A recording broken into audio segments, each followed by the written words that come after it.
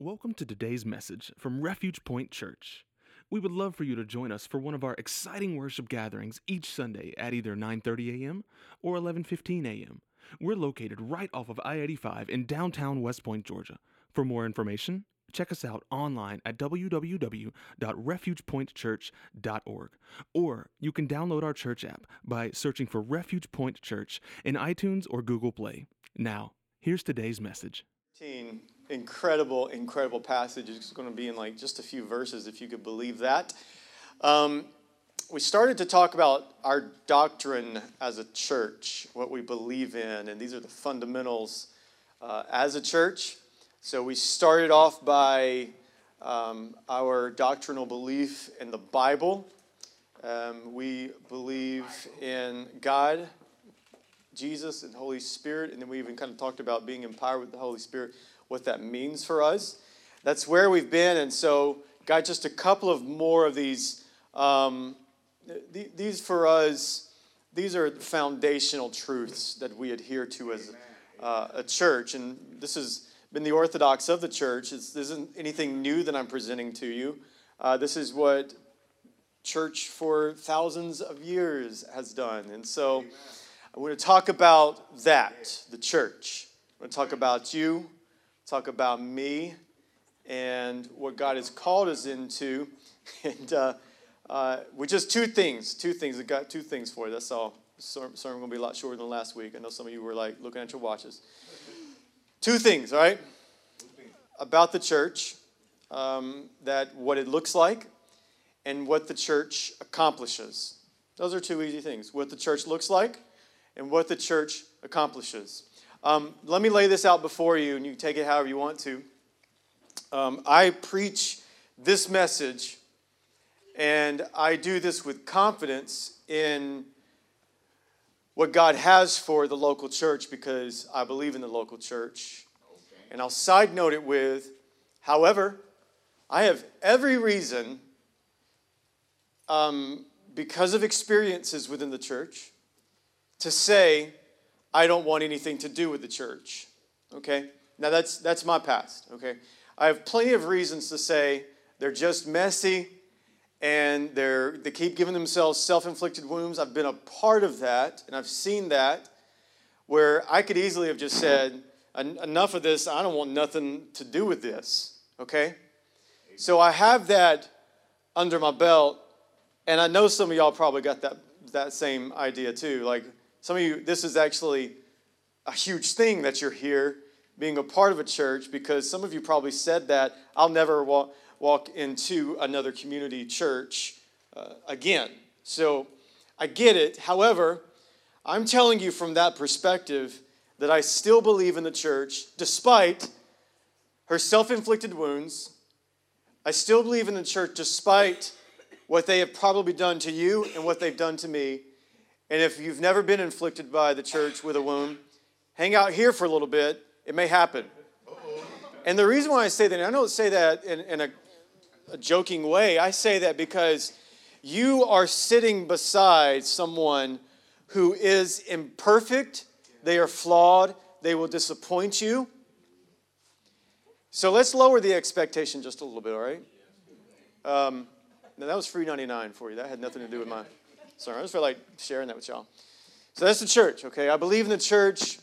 I have given my life to the church.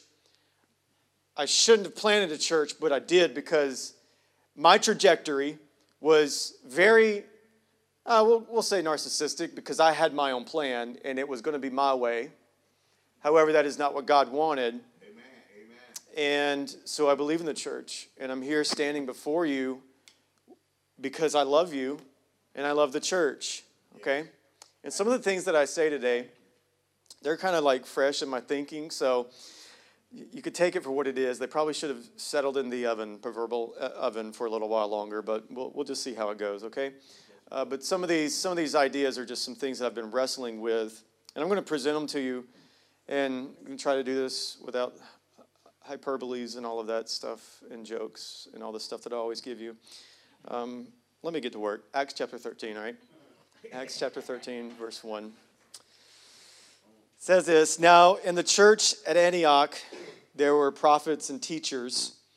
Barnabas, Simeon, who was called Niger, Lucius, Cyrene, Manaen. We'll just call him Manny for short, okay? Close friend of Herod the Tetrarch, and Saul, the guy you now know as Paul. As they're worshiping the Lord and fasting, the Holy Spirit said, just set apart for me Barnabas and Saul for the work to which I have called them. Then after they had fasted, prayed, and laid hands on them, they sent them off. I want to answer 2 questions. What does the church look like? And what does the church accomplish?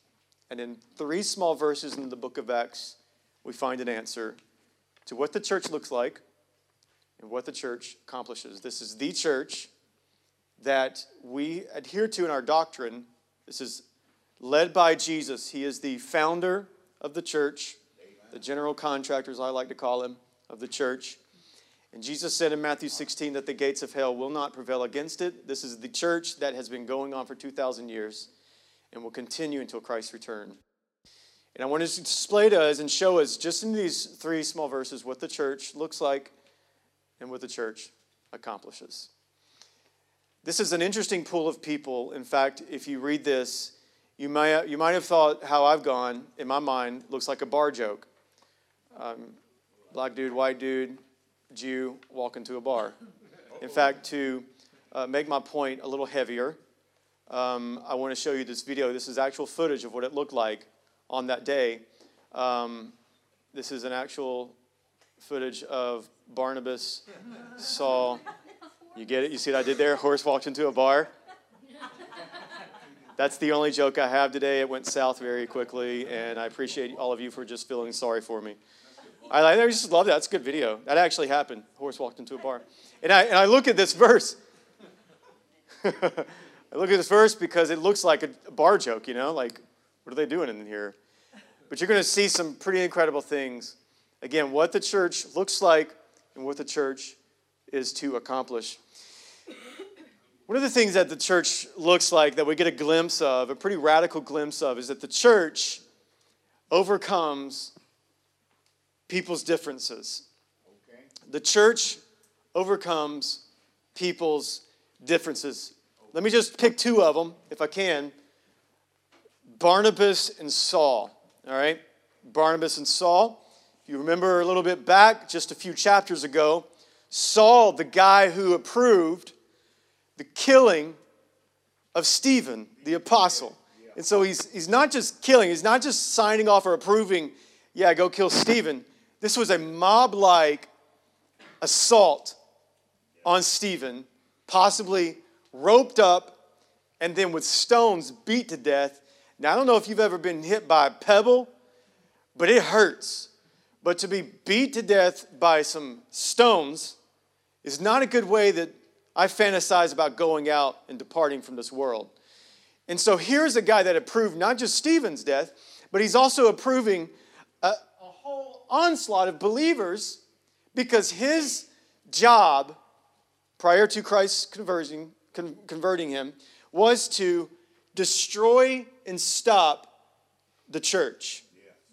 Here is Saul in this leadership room, we'll call it, because that sounds really appealing to us today. Here in this church meeting, here's a guy who had just got through in his previous life, pre-Christ, killing folk. And they weren't just any folk, it was Christian people. In fact, I would say that this may be conjecture, but I'm just going to lay this out there, that if Barnabas is there, surely you got to think this, because this is crazy. Surely Barnabas knew some of these jokers that had been afflicted on the count of Saul. Okay.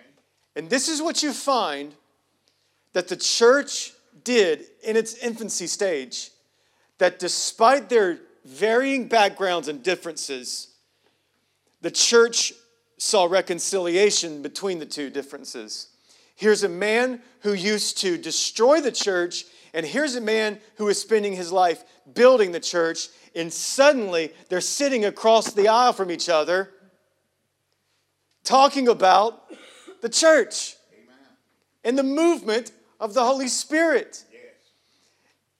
This is really interesting because I want to point this out. How some of us can't get past minor differences. And the Church of America will split in 5 different ways if someone just moves a piano 4 inches away from its intended spot. I've been a part of that church. You moved the hand washing thing, you are never to touch that again. That's a true story. It was said to me before. And I don't understand how small differences can keep us from being a part of the church. Some of you grew up Baptist. Some of you grew up Methodist. Some of you grew up Pentecostal. Some of us perhaps could be Reformed in our theology or Arminian in our theology. And if you don't know what those two things means, you're doing pretty good, okay? And some of you maybe differentiate among a few secondary issues. And the tragedy is that if we start talking about some secondary issues, some of us would just leave. Well, I can't be a part of that church. Can't do that right there. That's just crazy. They believe in sign gifts. I ain't going to be a part of that. Next thing you know, they're going to be handing out snakes.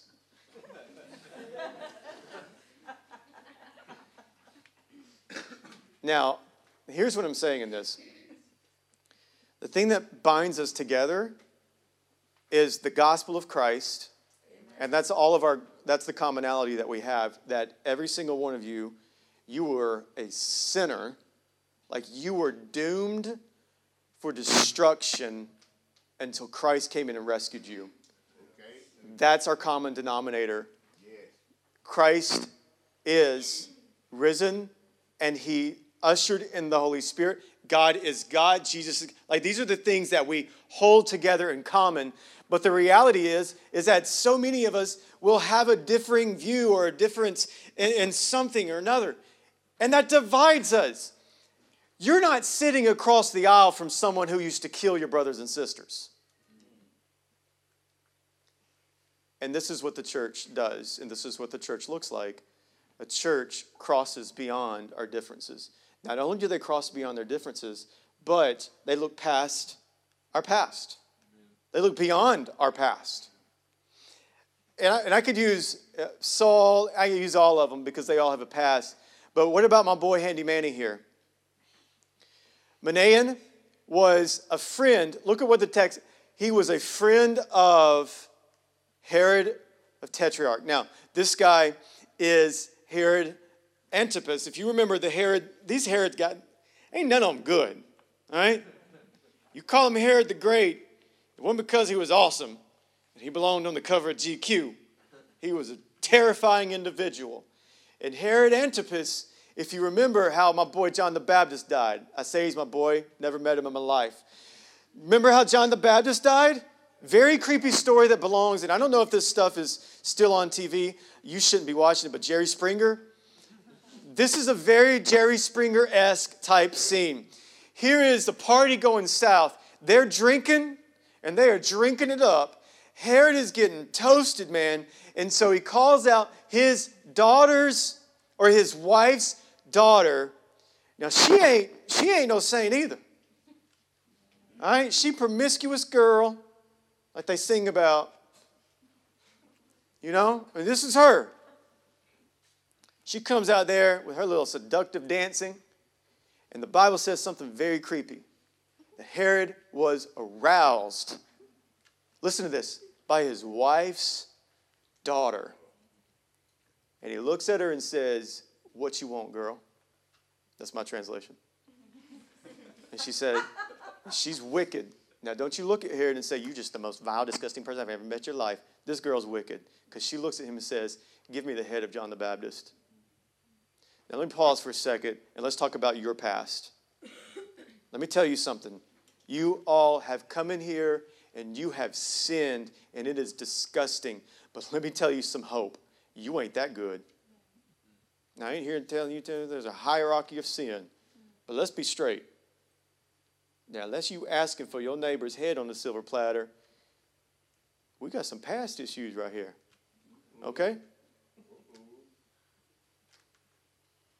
And Manny, what does the Bible say? Was a friend of Herod.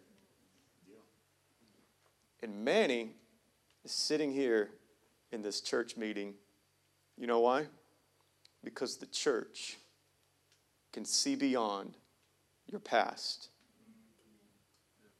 And we fail as a church if all we do is look at our past, all right, individually, and look at the past of others.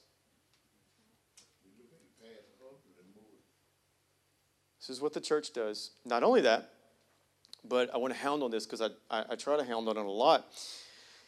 That the church also, this is a beautiful thing, it moves beyond bigotry and racism. Now, back to the bar joke. You got, it was pretty lame though, I'll admit. You got a guy from Niger, he's a black guy. You have a Hebraic Jew, you have a Jew. I mean, you have several different nationalities here. And they are sitting in a room together talking about the flourishment of the church. Now, somewhere along the way, we got it wrong. All right? Now, we can start blaming and we can start talking about it. We could start talking about all these types of racism. But I'm just going to lovingly press us on this. And you may not agree with it. That's okay. I don't think we've moved as far when it comes to racism as we think we have. And here's how I know this. Because if you were to look around this room, most, not all, but primarily, we have a lot of Anglo folks in here. And white folks. And let me just tell you, that is not a picture of the church. Yep. And if I were to step into a lot of other churches, you'll just find 100% same race. All right? And I'm not hating just on white folks. I'm hating on all of us. I'm an equal opportunity offender, if you didn't know that about me. I wouldn't offend everybody while I'm here. It's not a good thing to do, I guess. Not a good, anyway. So here we have churches of America today, 2000, whatever year it is. What is it? 2018. 2018. Still as segregated. And the fastest growing churches of America, get this, and this is an incredible statistic for you. The fastest growing churches of America are diverse. The dying churches of America are not diverse. Okay. We got a little bit of work to do because even if you look at just the demographics of not just Valley and Lynette, but if you just narrow down to West Point, there are far greater, more African American people than there are white. And if we want our church to reflect our community, we got a little work to do because the church doesn't look like a bunch of American middle-class white folk. Come on. That's not the church. That may be the church you grew up in, but that is not what heaven looks like. And if you expect heaven to look like a bunch of white men with their gray hair, all with chiseled down bodies, then my friend, you have a bad concept of what heaven is. Amen. And if that's what you want heaven to look like, then baby, you ain't going. Okay. Because deep down inside of you, there is racism. And if we are more concerned about building a church that's white, and I know this is tough to swallow, but if you've been around, this isn't anything new I've said. I mean, I say this stuff all the time. I am not interested in being a white church. Now, I know I'm white. I'm pretty white. Yeah, I know, thank God. And I'm not just white, but I'm like white. Like, sun scorches my skin, got a red tan, 5 days later, back to white. Now, in history, that was a sign of royalty. But that ain't working out at all for me.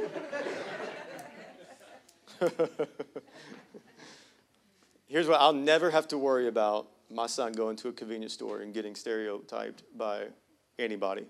Because he is a white American boy. Beautiful blue eyes. Going to be tall, tallest guy. I'm going to be looking up to him physically. And in just a matter of a couple years. And let me tell you something. I'll never have to worry about him getting stereotyped. That's good. Neither my daughter. Red hair. Beautiful.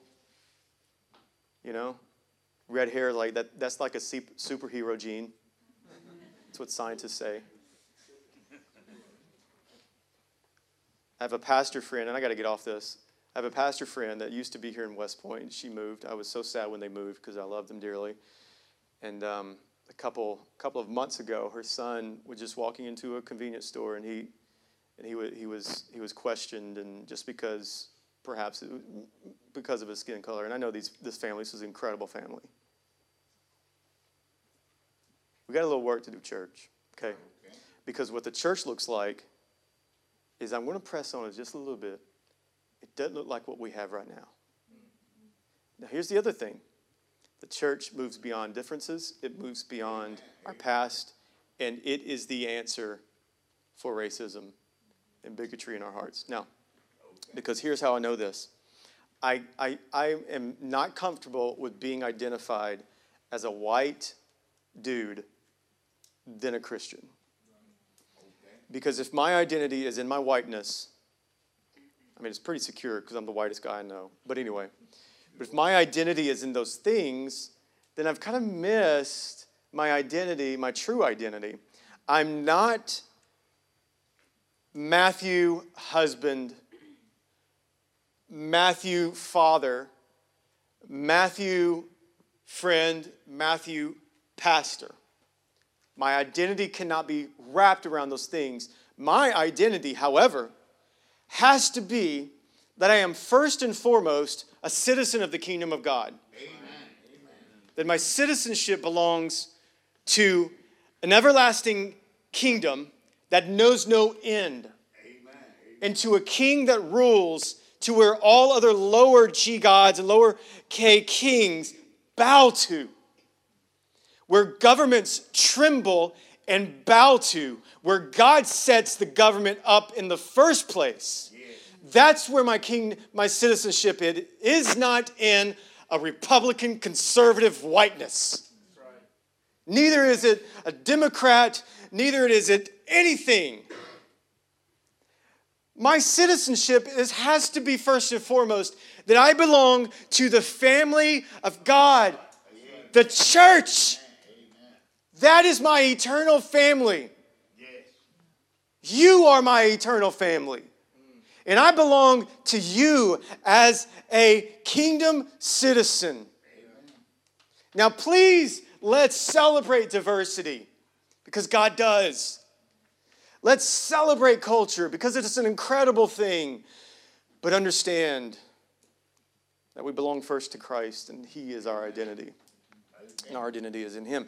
Now, here's the thing. So this is what the church looks like. It's a beautiful thing. You got these guys. They're in this meeting. It's wonderful. But then you're going to find out within just these 3 little verses what the church is to accomplish. The Holy Spirit comes in as they're praying and fasting. And He says to them, I need you to set apart Barnabas and Saul. And y'all get out and get to work. I love that. That's incredible. This is what the church accomplishes. This is them furthering the mission of Jesus that we read about in Matthew 28 and Acts chapter 1. Go and make disciples. Go make disciples. Now we have a pretty mission statement here. It's written on the wall. It's written in our guide. It's on our website. It's on a lot of stuff that we have. We have a vision, mission, and we have goals. And those are great things. But I've got just a little thing that I've been dealing with in my own walk with the Lord. This is what God has been dealing with me about personally. That you've heard Proverbs 27, 18 or 19, where it says, and this is the KJV, King James Version, all right? It says that where there is no vision, the people perish. Right? Remember, we've all heard that? Yeah. Can we all? I've even given some incredible sermons on that passage.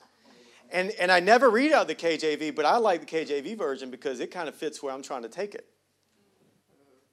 The problem is that's not what it's talking about. If you look at a better translation of it, it just says, people without revelation, they run around wild. In other words, here's what he's saying here. That if you don't have the guidance of God, then it leads to death. Amen. That verse was never intended for churches to formulate sexy, cool mission statements. Okay. Right? And I've even preached sermons about, here's our mission, y'all. Here's our goal, y'all. Here's a strategy. Here's our mission and vision. And that's all cool and that's all great.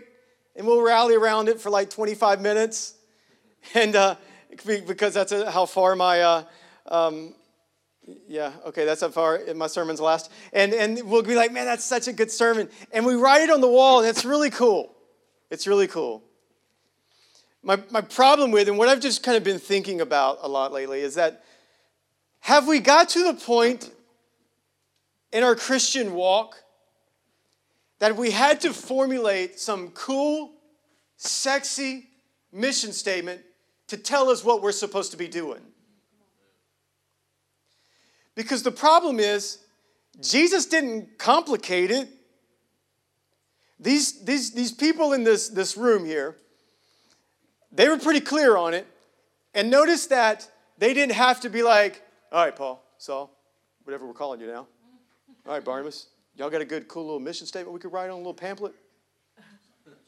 Can we get something that rhymes? That'd be really cool. Something catchy. Something that'll appeal to the millennials. Something that'll appeal even to the old people. Can we appeal to them all? Can we just be a little relevant and cool? And this is what the church has done. But the church has not needed our sexy, cool mission statement for the past 2,000 years. In fact, this is just something new that the church has just started doing since the 80s.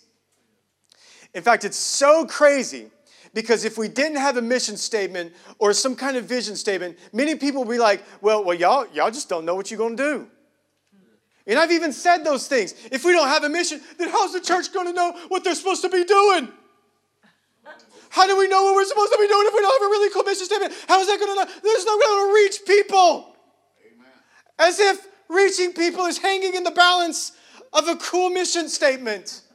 And I'm not rebuking you. I'm rebuking myself. Because I've thought for the past 8 years that if we just had this really cool clarifying mission statement, that we'll grow beyond measure. We're not in a crisis of ideas. We're not in a crisis of mission statements and cool and relevance. We're not in a crisis of those things. We're in a crisis of making disciples. That's right. That's your job. And if you are walking around wondering, well, I don't know what my purpose is in this church, open up your doggone Bible. Because it's pretty clear that you, as a blood-bought believer in Jesus Christ, your job is to make disciples. That does not fall on me. Because I equip the people. And I'm going to make some disciples in the process. But our job, your job, our mission. So it's just unnerving to me that many of us, we have to spend so much time in trying to identify who we are. It's madness. And I'm only coming to you with all the love and respect that I can give because this is how God has been rebuking me. I've relied on my own works to build a church. I have made an idol out of cool mission statements and all these things.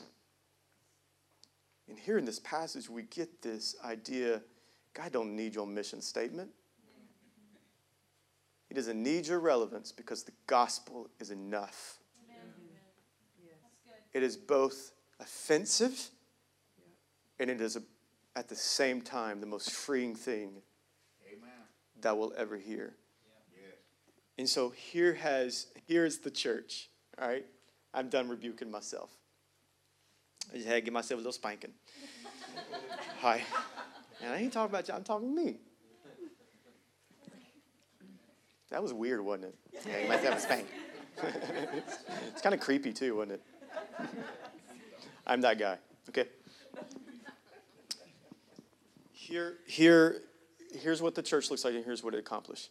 And what they accomplished was the Spirit of God going into this room and telling them, uh-oh, boys, 2 of y'all got to go. And it wasn't like a separation that was like, oh, we're cutting you off. The church of Antioch will have nothing to do with you, Barnabas and Saul. Because you know that's what the church does most of the time when people leave. It was more of a commissioning.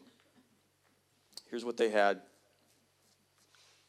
That the gospel spread and the gospel erupted because people understood that they had to be sent.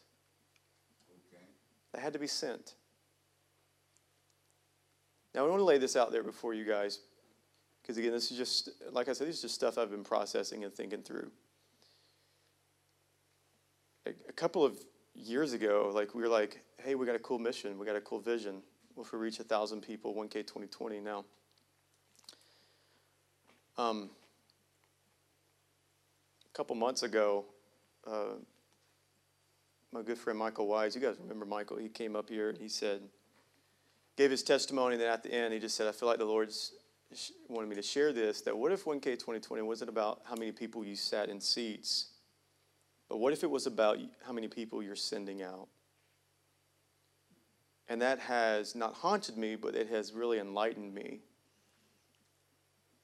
That what if our job, in the midst of our diversity, in the midst of this really scary time for them, this is a critical moment for them, what if that's our job? Make disciples and send them out. Now that's both terrifying, because I love most of y'all. I'm just kidding. I love all of y'all. I do. I love y'all. I do. I don't come up here just because I think it's cool. I come up here because I love you. Okay. And I would not want any of you to go. But here's the danger of the Church of America. We get this ownership thing like we own each other. Like the church owns the pastor. No, you don't. And then I own you. No, I don't. You don't own me? No, I don't. Praise God. And hallelujah. No, I'm just kidding. You know I love you, Willa. Sit down. But think about that, because this is contrary to, if you grew up in church, what you've been taught. Because the healthy church, the church that I'm reading about here in Antioch, the healthy church was one that they had to send out. Because the gospel, the church, exploded because of their obedience to when the Holy Spirit said go, they went. And that's exactly what Jesus said in Matthew 28. Go. Make disciples. Go. Make disciples.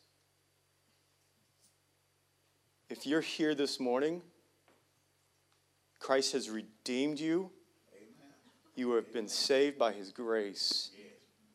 Your purpose is to go and make disciples. Amen. I just need to say that one more time very slowly so that we are all on the same page. Your purpose in your life is to go and make disciples. Amen.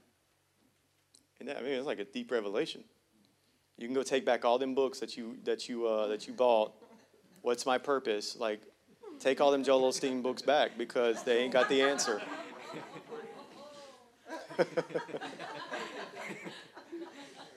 Our viewership probably online just went. You know what I'm saying? But I'm dead serious. Put them down. Put them down. Put them down.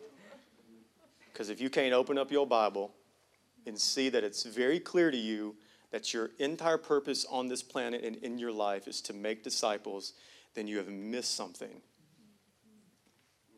Here's what I refuse to do. I refuse to, however long the Lord has me here, I refuse to be a part of a church that cannot get this go and make disciples.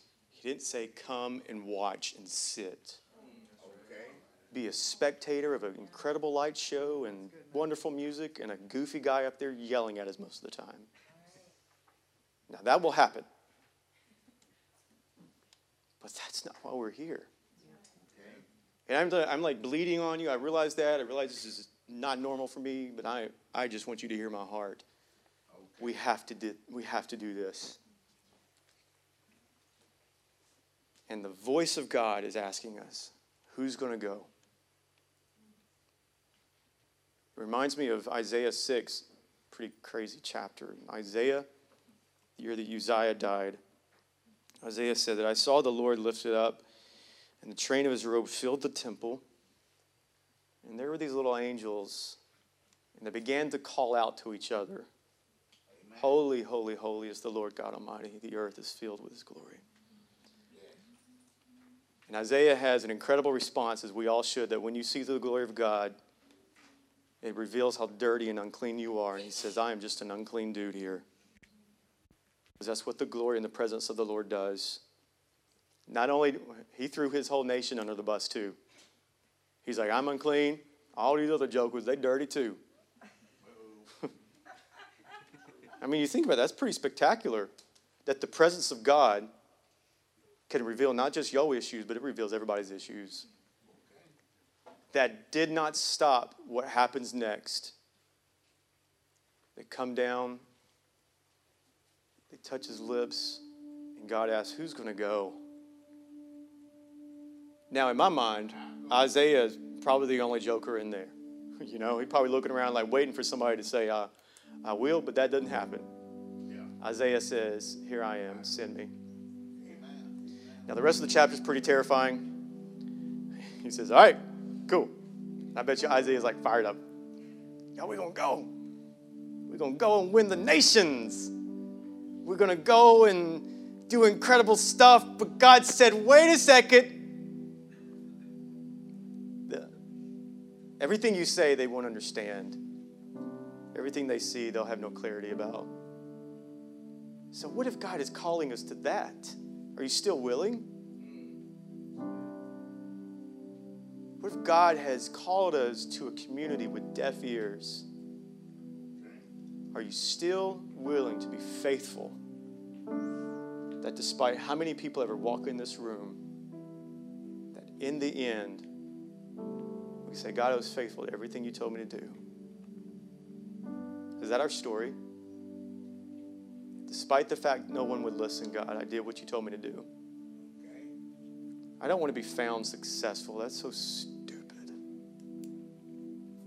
I want my last day, when I meet Christ face to face, him to find me faithful. It's my guy who is making disciples right here, y'all. Thanks for tuning in to Refuge Point Church's broadcast. We hope you were both challenged and encouraged by today's message.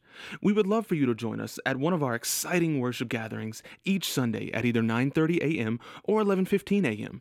We're located right off of I-85 in downtown West Point, Georgia. For more information, check us out online at www.refugepointchurch.org, or you can download our church app by searching for Refuge Point Church in iTunes or Google Play.